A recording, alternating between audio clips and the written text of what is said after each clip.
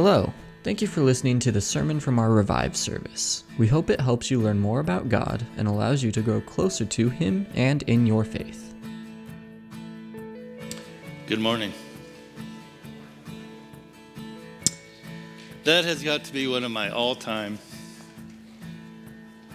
favorite songs. The message in Christ alone. Oh, man. It is so deep, so rich. I'm humbled this morning to have been asked to bring the message. I'm also humbled every time I think of the cross behind me. That symbol, that emblem of pain, vileness, God turned into a thing of beauty. A thing that is full of grace and love. Before we get into the text, there's something that I came across actually just Friday as I was doing some research, further research. And it has to do with how God sees us. How God sees you and me. I'm only going to spend a couple minutes on this. But for me, it was powerful. You are valuable. God is the creator and you are his creation. He breathed into your nostrils the breath of life. He created you in his image. He knit you together in your mother's womb. His eyes saw your unformed substance. He not only knows the number of the hairs on your head, but he knows your thoughts, your words, and your prayers before you even utter a sound. He has given man dominion over everything else that he has created. He has crowned you with glory and honor as the pinnacle of his final act of creation. You're a brand new creation. The old has passed away. You are new. Do you embrace that? The thought that came over me on Friday? I am new. New in Christ. Not who I was. Yeah, it's so simple. Yet do we truly embrace what God has done in our lives? You've been saved by grace, justified by faith. You are utterly secure in Christ, and nothing can separate us, as we just sung. Nothing can pluck you from the hand of God. God will never leave you, nor will he forsake you. You have a new father now, but you also have a new family of brothers and sisters. You're part of the people of God. And together the life that you live now is by faith in Christ. To live is Christ, to die is gain. There is no loss. There is no downside. Don't live by your own power or understanding, but live by the Spirit within you. That one hit me hard because I fail a lot. I trust on myself a lot. And ultimately, I end up turning to God, which is where I should have turned in the first place. We are no more darkness, but we are light in the sun. Walk as children of light. You are the light of the world.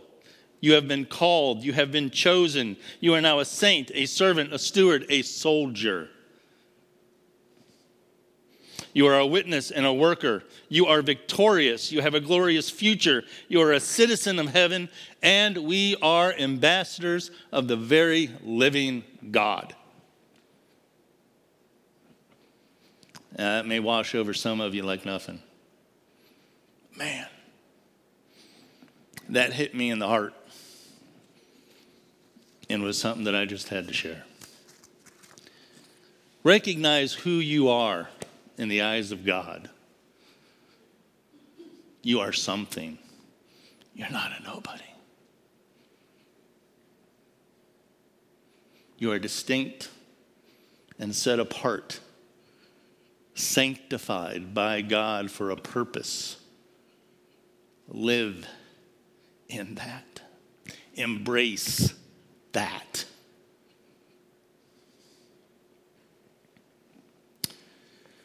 Today's message is going to be on one verse, that everybody in this room, I hope, knows.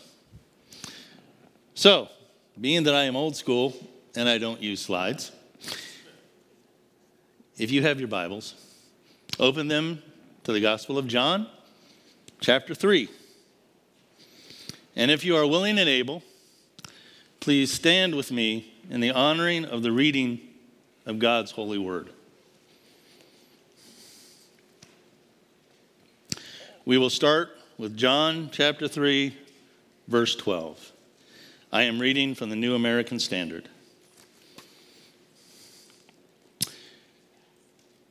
If I told you earthly things and you do not believe, how shall you believe if I tell you heavenly things? And no one has ascended into heaven, but he who descended from heaven, even the Son of Man. And as Moses lifted up the serpent in the wilderness, even so must the Son of Man be lifted up, that whoever believes may in him have eternal life. For God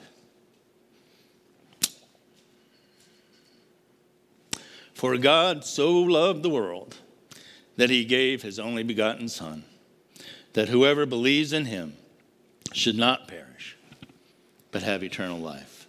Let us pray. Blessed Heavenly Father, Lord, we thank you for this opportunity to come together, Lord, on your day that is set apart from every other day, Lord, to simply honor you, to worship you, to raise our hands, our hearts, and our eyes to you. I pray, Lord, today that you put me on a back burner. Let your words be your words and not mine. I pray, Lord, that you touch the hearts of everyone here. Make us receptive to your seed. Let that seed take root and grow. Let us walk out of here not just hearers, but doers of your word. We ask this all in the precious name of your holy Son, the Christ. You all can sit down.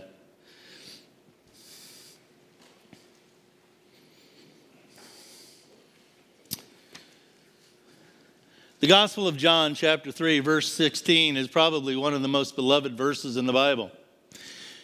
If you watch football on TV or most any sporting event, you'll eventually see somebody with a sign. John 3:16. I imagine the vast majority of us here probably learned that in Sunday school as a small child. Probably the King James Version. Ain't nothing wrong with that. It is referred to as the golden text of Scripture.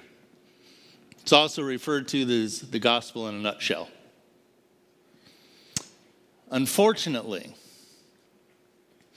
I am of the opinion, and I believe that although a lot of people know this verse, a lot of people don't necessarily understand the richness and the deepness that is in that one little verse.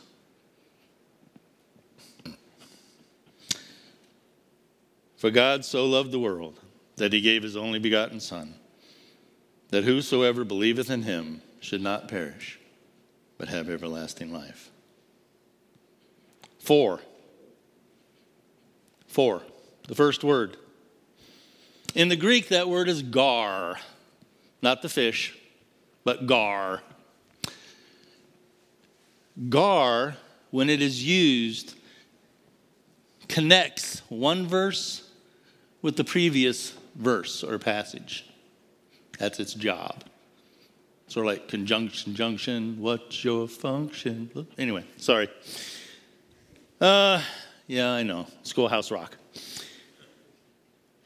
What it does, if we look back at verse 14, which says, and as Moses lifted up the serpent in the wilderness, even so must the Son of Man be lifted up.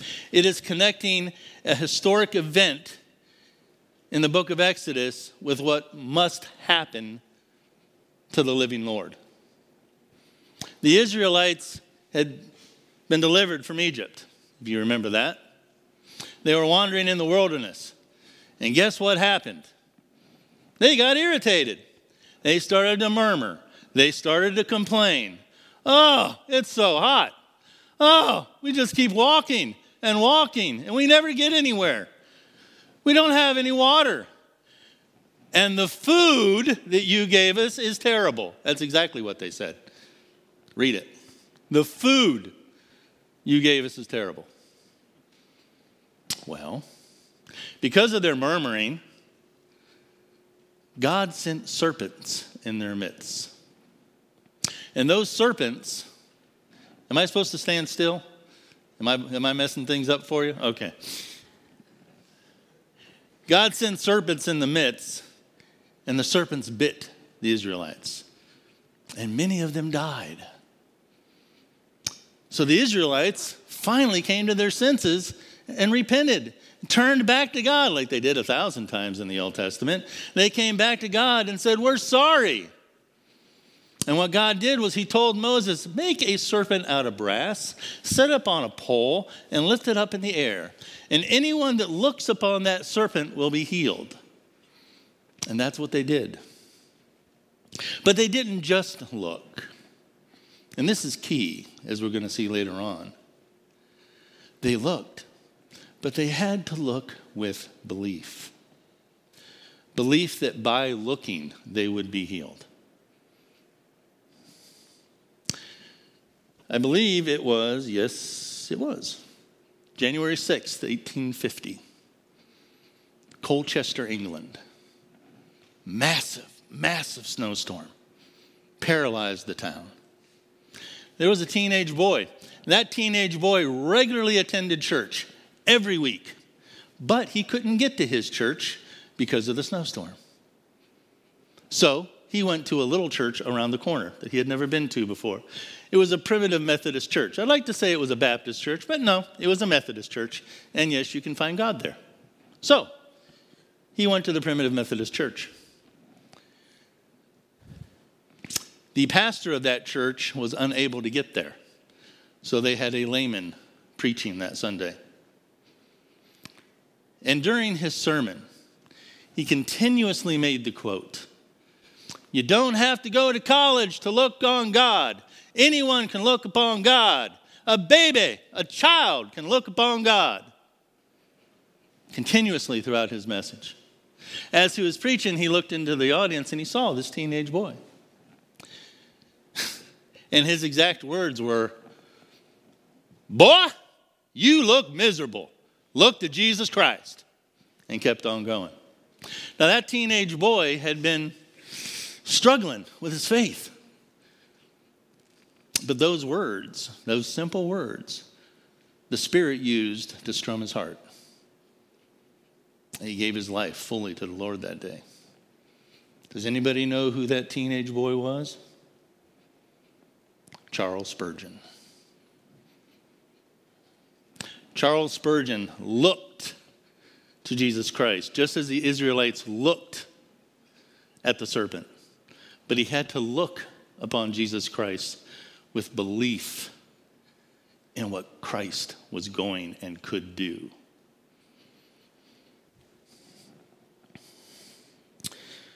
So consistent with God's plan of redemption, Christ had to be lifted up just as that serpent was lifted up. And the object of all of this was that whoever believes in him would have eternal life. Therefore, eternal life is found in Christ. Now, with that being said,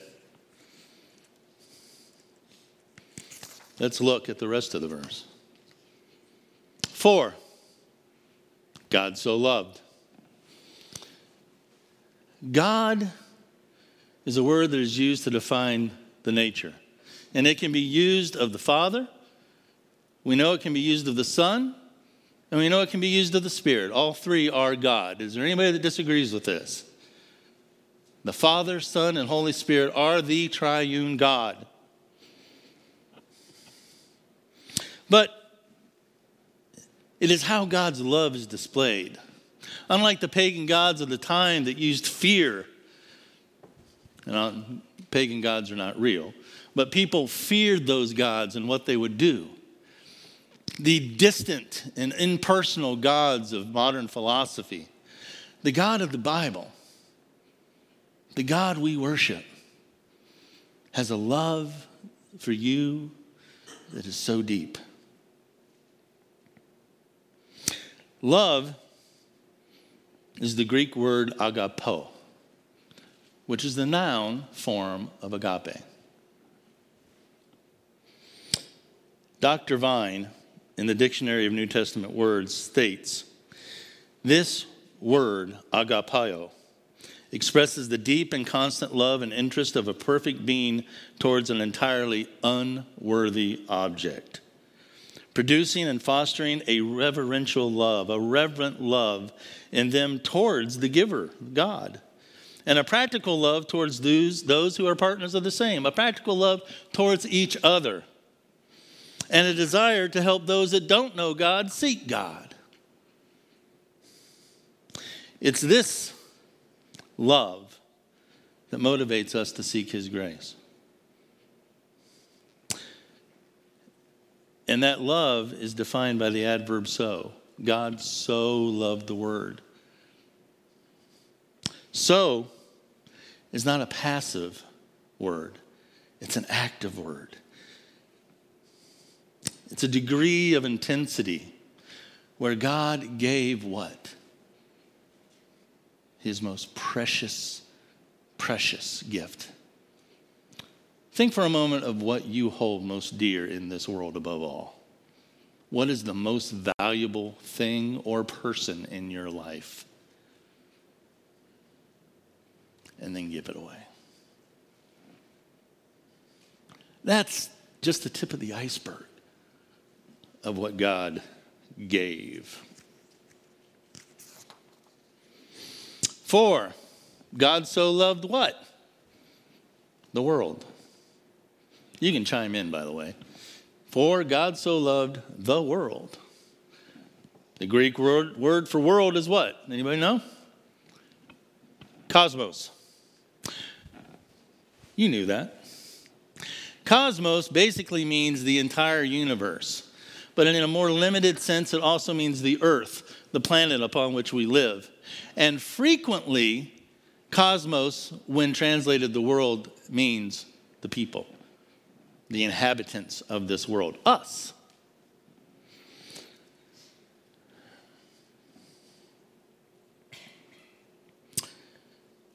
Christ gave his life for all. I'm going to get on my soapbox for a second. I don't know if you agree with the doctrine of predestination or if you don't. I'm not trying to start an argument. But according to the profession and confession of faith, let me get this right. The expression of faith in the Westminster Confession.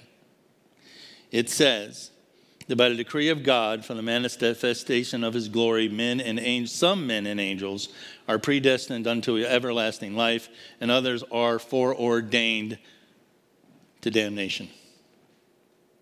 In other words, from the beginning of time, God has chosen this sect of people for salvation, and this sect of people have no chance. You are going to hell. You're going to live an eternity of misery, and so be it. That is predestination. What I want to say is that according to Scripture, Christ affirmed that he gave his life a ransom for many. And if you look at 1 Timothy, it actually says, he gave himself a ransom for all, the testimony given at a proper time. God's grace appeared, bringing salvation to all men in Titus. Jesus is the Lamb of God who takes away the sin of the world. That is also by the Apostle John. And truly, God is not willing that any should perish in 2 Peter. He doesn't want anyone to perish.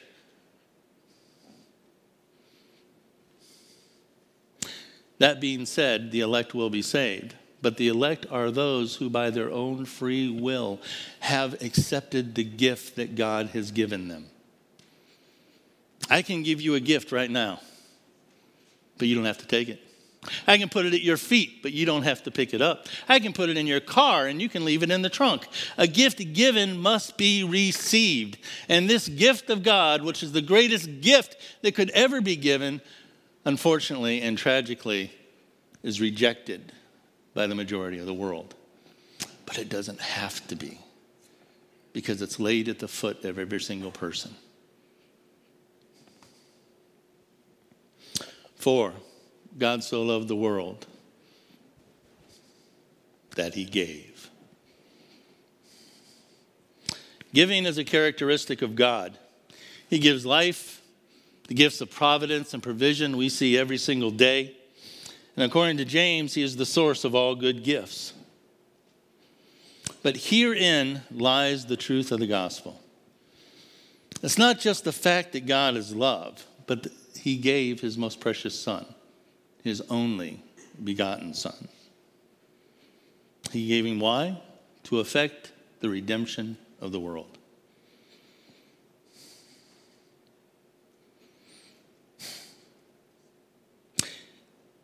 In the Gospel according to St. John, which is a book written by Dr. Westcott, he states that because John chose to use the word gave rather than the word sent, it brings out the idea of sacrifice and love shown by the most precious offering. Dr. Morris, in his complimentary book to that, states, his love is not a vaguely sentimental feeling, but a love that costs. God gave what was most dear to him. It was sacrificial.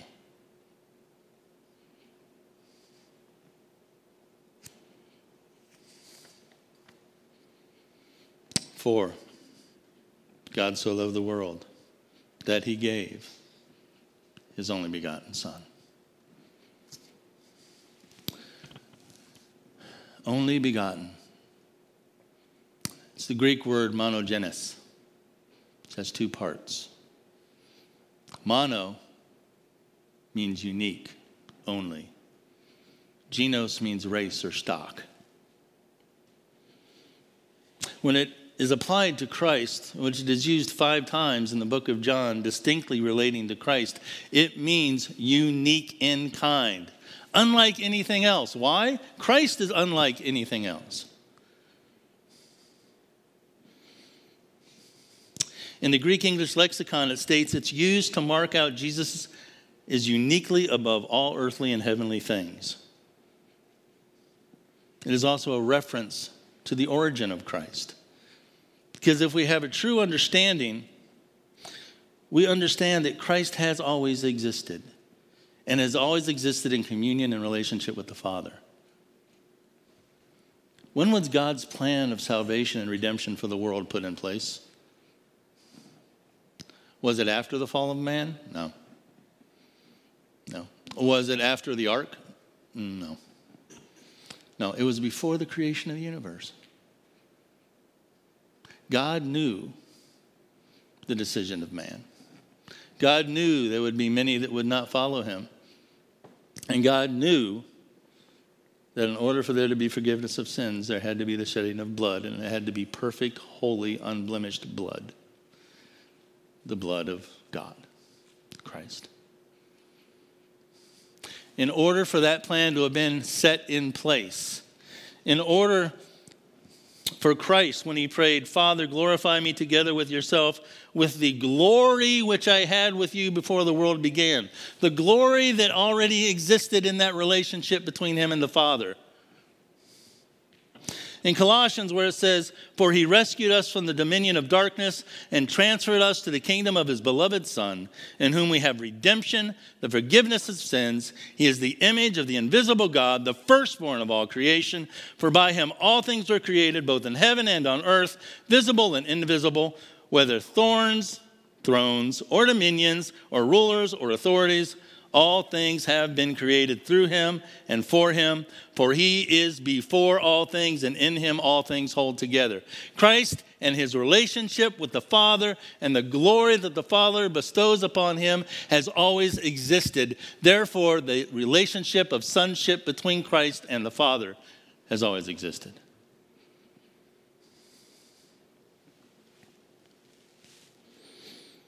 And since Jesus Christ, according to the writer of Hebrews, is the same yesterday, today, and tomorrow, we know that has not and will not ever change.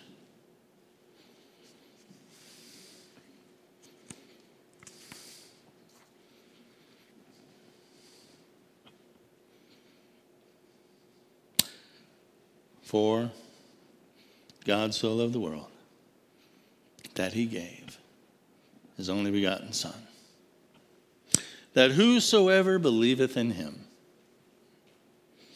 Again, we see the term whosoever. It reveals the all-encompassing and eternal, the eternalness and the universalness of God's love towards his people. Now, when I say universal love, I want to make sure you understand I'm not talking about universalism. Universalism is a doctrine that says that eventually everybody's going to be saved. No one perishes ever. And it's held to by certain faith-based groups. But if we look simply at Matthew and at Revelation, it's quite clear that there's a very narrow road and a narrow gate, and a very wide road and a very wide gate. And down that narrow road, few will pass into eternal life. But down the wide road, many, uncountable fathoms, will pass to eternal destruction. There is a consequence in not accepting the free gift of God. And it's an eternal consequence. It's not a timeout. It's not 5 minutes in the corner. It's not detention. It's eternal.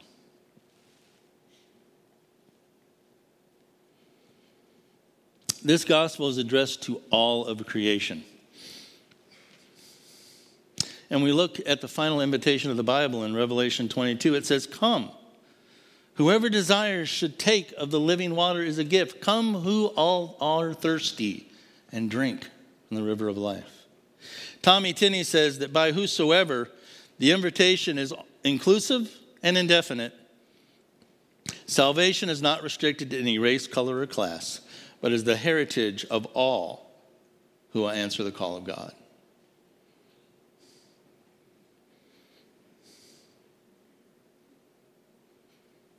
The construction of the Greek of this phrase emphasizes personal trust and full commitment of life. Such an invitation requires a faith born of a whole soul, intellect, emotion, and will to God. So like I said earlier, what does it really mean to believe? I spent a lot of time researching this.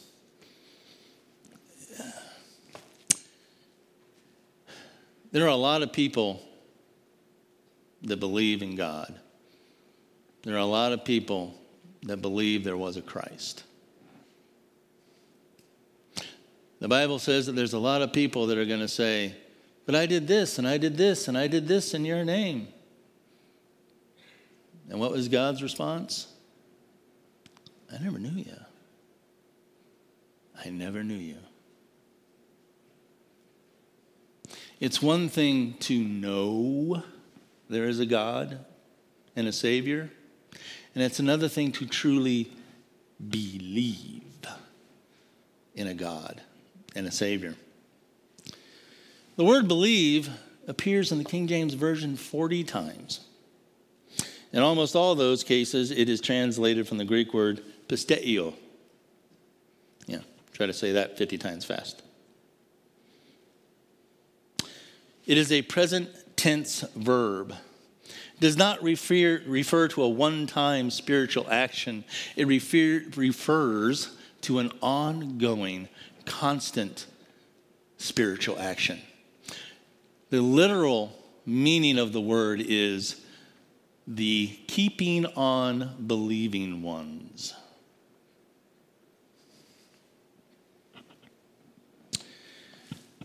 To believe means this: to habitually place one's confidence in, to habitually trust in, to habitually rely upon, to habitually entrust oneself to, and to habitually commit oneself to.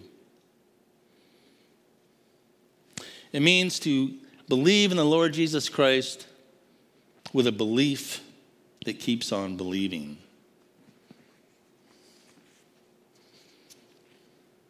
A lot of you know I went through cancer a little while back. Sat in that third pew right there.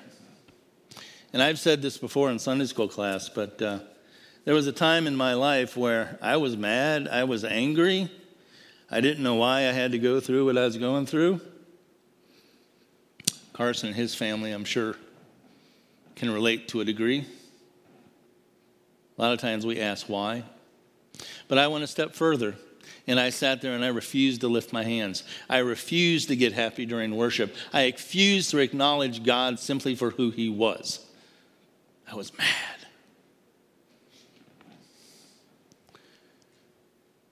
I was not keeping on believing. What I learned as I grew during that time was that even in adversity, not only is there growth, but there's life. I was talking to Rick before the service, and we were talking about some things, and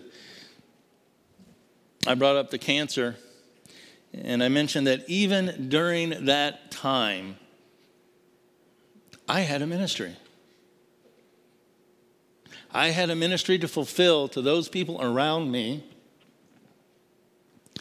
that didn't have the hope that I had unfortunately set on a back burner for a period, for a season.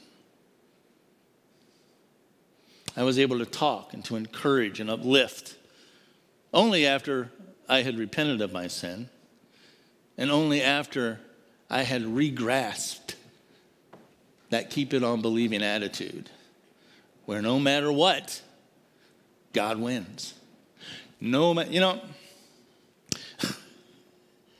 There was a psychiatrist that had to come and talk to me about my living will and all this stuff. And they were talking about, who I would want to entrust with all these important decisions. And of course, it was my wife. And then they asked questions about, well, how do I feel about dying if that happens? I'm good with that. Because according to the Bible, to live is Christ and to die is gain. It doesn't matter what happens to me. It's a win-win situation. There's no downside. That threw her for a loop. She could not grasp that. And you know what? That gave me an opportunity to explain why I thought that way. It gave me an opportunity to share Christ. So as we keep on believing, habitually entrusting ourselves, habitually committing ourselves, habitually trusting in God, it opens up doors of ministry and opportunity even in the darkest hour.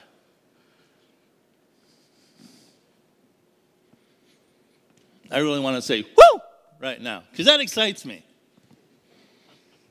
So I did.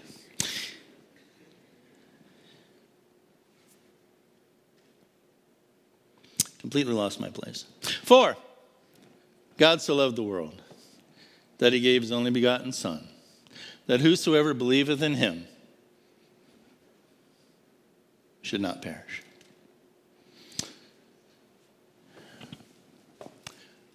Contrary to certain faith-based groups, the Bible does not teach annihilationism. We talked about this earlier. There are consequences, eternal consequences. The Greek word that is used for perish here is opalume. Now, opalume, it's a very strong term that actually means to destroy utterly. Well, Brother Paul, you just said that the Bible does not teach annihilationism. Well, it doesn't. Although it means to destroy utterly, it does not suggest annihilation. Because if you look at Luke chapter 15, it talks about the prodigal son. And that very same word is used to describe the prodigal son. But there it is translated lost. Not destroyed, but lost. The prodigal son never ceased to exist. Dr. Vine again points out that the idea is not extinction, but ruin, loss. The existence of being, or being in the existence of not well-being. It exists to be delivered up to eternal misery.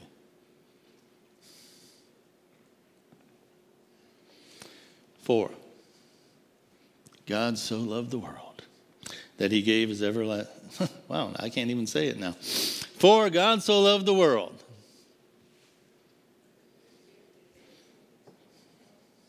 For God so loved the world that he gave his only begotten Son, that whosoever should believeth in him should not perish, but have eternal life. Eternal life is a promise for those who pursue a life of trust. But what is it? Because even those that perish, not knowing Christ, are going to exist eternally somewhere. The final abode of those that do not know Christ is called the second death. Death always has a connotation of separation. Therefore, the second death is eternal separation from God, which, in my opinion, is the exact definition of eternal misery. Eternal life, on the other hand, is eternal communion with God and all that that means. It is being in a state of glory, rest, and happiness forever and ever. It's not the angel sitting on a cloud. It's not, we're going to have things to do in heaven. And I can't even fathom what heaven will be like. But just being able to eternally commune. Sort of like the way Adam and Eve walked with Jesus in the garden. An experience that none of us will never be able to comprehend until we get to the other side of glory. How fantastic and wonderful must that be?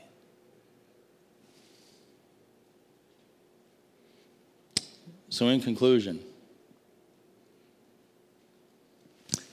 this is a marvelous text that I think, again, has a richness and a deepness that we glaze over sometimes.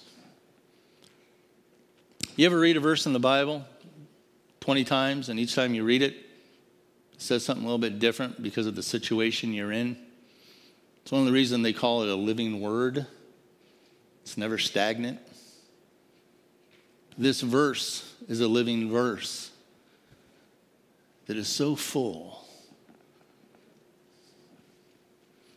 Reach into it. Don't just read over it. Don't let the Word of God become a check mark on a list, but something that we hold close to our bosom and we let infuse our lives with the richness of God. Maybe if we read it this way: the perfect God, who deeply and actively loved all of his creation without exception, that he sacrificially gave that which was his most precious gift, his Son, who is uniquely above all that is in heaven and earth, so that anyone who places their confidence and trust, who relies and entrusts themselves to, and commits to a keeping on attitude, will not be eternally separated from God into eternal misery, but will enjoy the wonders of God in a state of glory, rest, and happiness. If you're here today and you do not know and do not have a relationship with the Lord Jesus Christ, I plead with you, don't leave here without talking to God. He loves you so much. And you can't be that dirty because the roof didn't fall in on us. If you've ever heard that excuse for not going to church. David was a murderer and an adulterer. The Apostle Paul actively sought out Christians to murder them. And look what God did with their lives. If you don't know Christ, you're not too bad to come to Christ. If you're here and you do know Christ, but instead of being in the center of the road, you're more on the curb and the berm, and you know you're not where you should be, man, open up the doors of your heart. Let him point out to you the areas that still need tweaked. Because you got a job to do. You got a suit of armor to put on fully. I don't care whether you are a seasoned veteran of the family or if you're a babe in Christ. God is not done with you.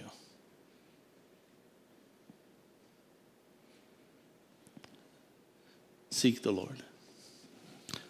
Look upon Jesus Christ in belief of what he can and will do in your life.